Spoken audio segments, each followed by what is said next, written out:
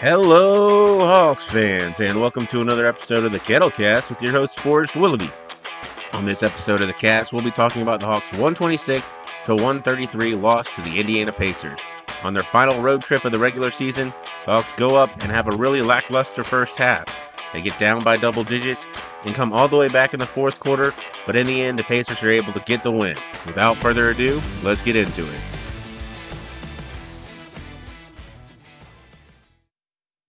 Hawks fall to 37-31 with 4 games to go in the regular season. They finished their last game on the road, falling to the Pacers 126 to 133, and it was a really disappointing effort in the first half. The Hawks got completely outworked.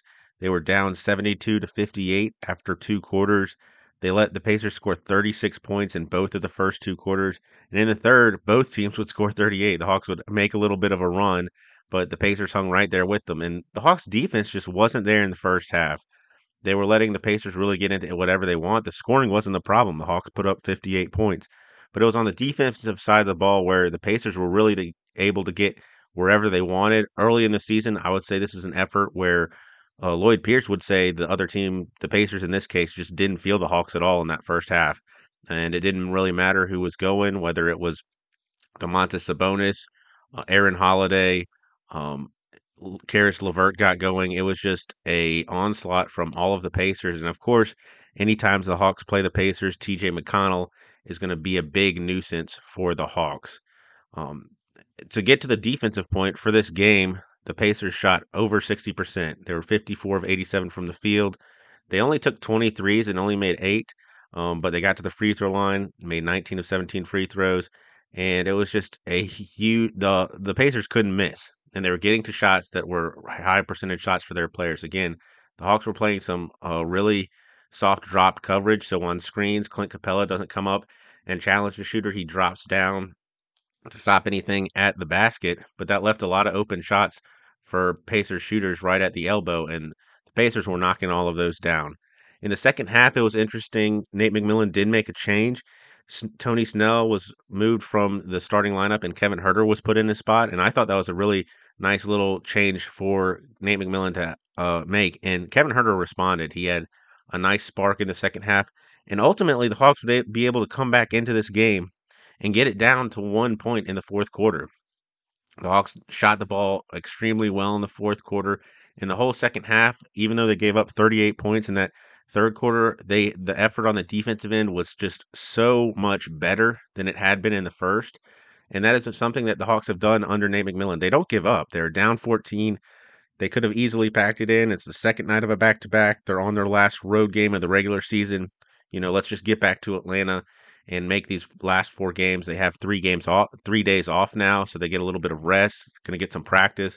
But the Hawks didn't. They didn't give up. They didn't turn it in. And there was again a few times they made a little run in the third quarter, and it looked like they were going to cut into the lead. And then the Pacers did a nice job of right at the end of the third quarter pushing the lead back up to where it was at 14. But the Hawks made a run, a 10-0 run right at the beginning of the fourth quarter, and this was a game and one where it looked like the Hawks were going to be able to, come all the way back and beat a inferior team, despite not having the requisite effort for the whole 48 minutes. But ultimately, the Hawks would get a couple opportunities to take the lead. The most promising, Trey got the ball into the middle, got it to Clint Capella, and Clint Capella wasn't able to put the ball in the basket. He just missed a alley oop. I don't know if he was trying to go off the basket or just didn't have enough jump to throw down to the dunk, but that would be the last opportunity the Hawks would have to really take the lead.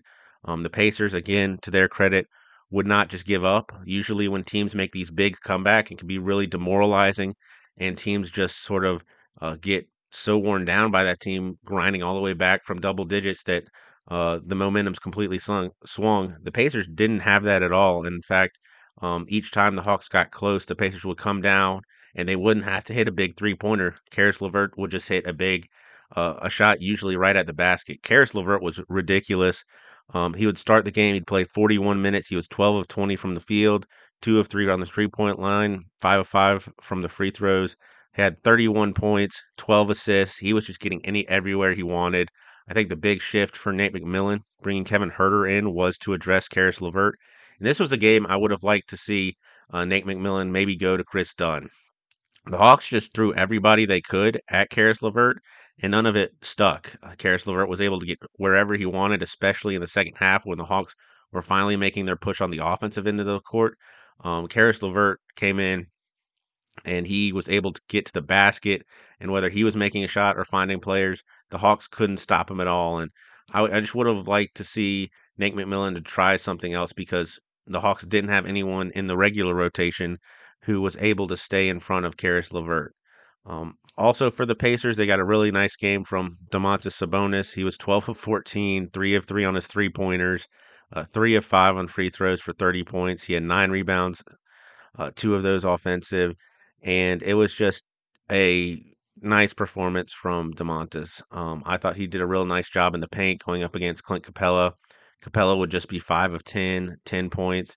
He only had 9 rebounds, no double double for Capella, 3 of those offensive, and it just wasn't. Capella was never able to get going, and a lot of that has to do with Demontis Sabonis. But the Hawks got it all the way down to one, were unable to finally, get the lead, get over that hump, and it was just tough. It was awesome to see the fight and the Hawks again have multiple runs. It wasn't just one run in the third quarter, or one run in the fourth quarter. They made multiple runs to go after this game.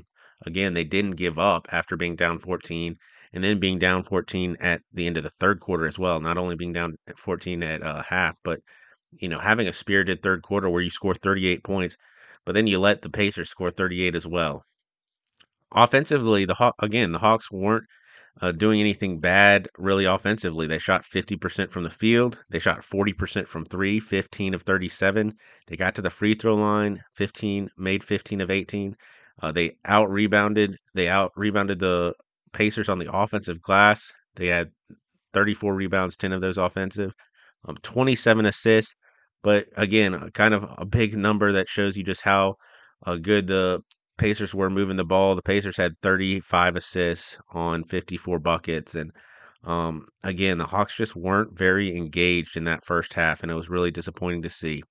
For the Hawks, that starts with Trae Young. He was 10 of 19, 2 of 6 on threes, made all of his free throws, had 10 assists, 30 points. He did have 4 turnovers, and that's always going to be an area where you want Trae to tighten up a little bit. But down the stretch, Trae was great, and he was able to really get his floater going and really run the offense. He found a couple players in the fourth quarter, including a big 3-pointer from Bogdan Bogdanovic that kept the Hawks in the game. Bogey, another good game for him, 11 of 18 from the field, 6 of 10 from three.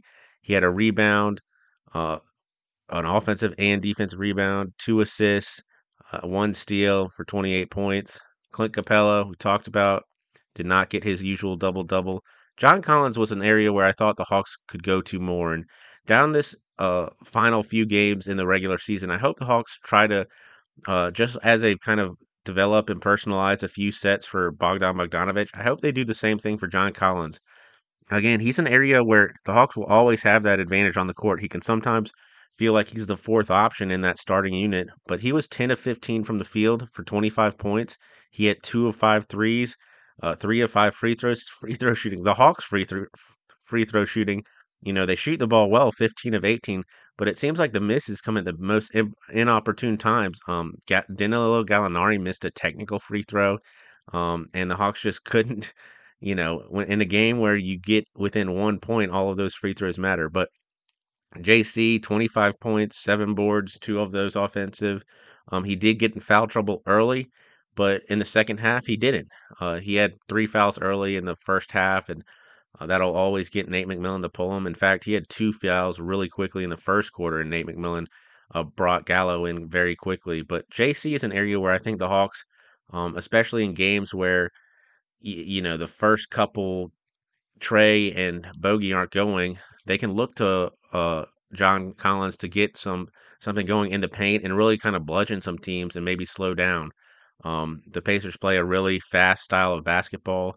They had a couple times where even after Hawks makes, they were running the ball up the court and able to get easy buckets, which is one of my biggest pet peeves is after a made bucket, letting the team come back and get those points right back without getting into your half court defense. But John Collins can be an area where he will be a big advantage and can slow the games down. He had a nice block as well, but it was just, JC only played 30 minutes, and I thought he could have been a lot more involved in the offense.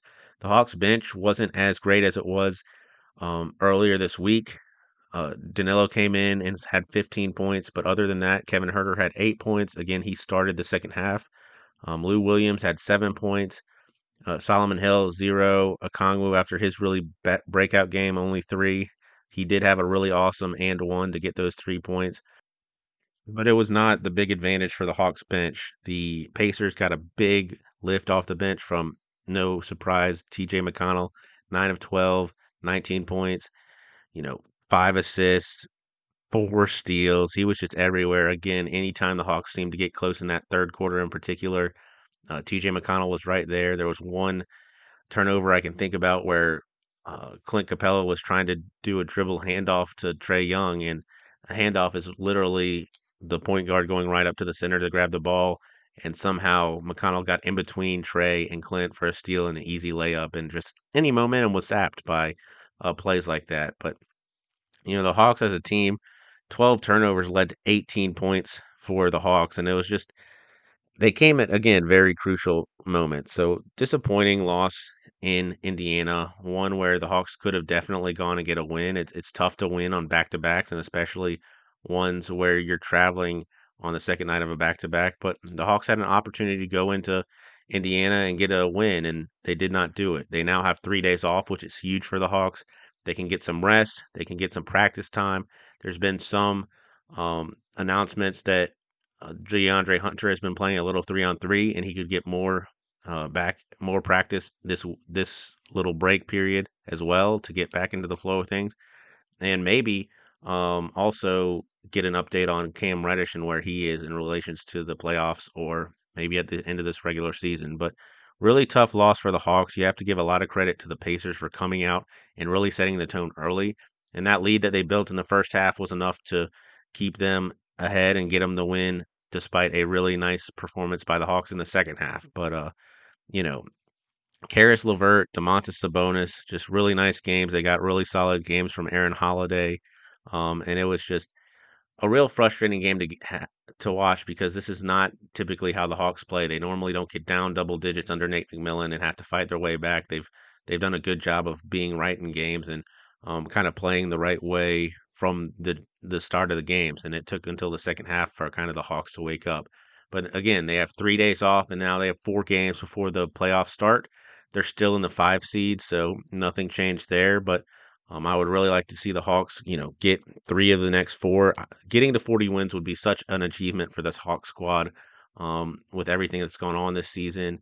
To get 40 wins in a 72 game season would just be so impressive. And then, get a few days off before the playoffs. They need to really secure this, being in the top 6 seeds in the East, so they avoid that play-in tournament and they can get some more rest. It's all on them. Every game, that the Hawks are going to say it's each game one at a time. They're not focused on anything like that. But I know it's huge for them to get these 3 days off. They have 4 games at home, 2 against the Wizards, one against the Magic, and then one's against the Rockets. So all winnable games. The Wizards are going to be tough. You got Bradley Beal and Russell Westbrook, always going to be tough playing those guys. But the Hawks certainly have the capability, talent to get wins. And just a disappointing loss to the Pacers, but one that I think is better to have in the regular season than in the postseason. So we'll see what the Hawks are able to do with that going forward. Go Hawks. Thank you for catching this episode of the Kettlecast. You can reach me at kettlecast@gmail.com. Go Hawks.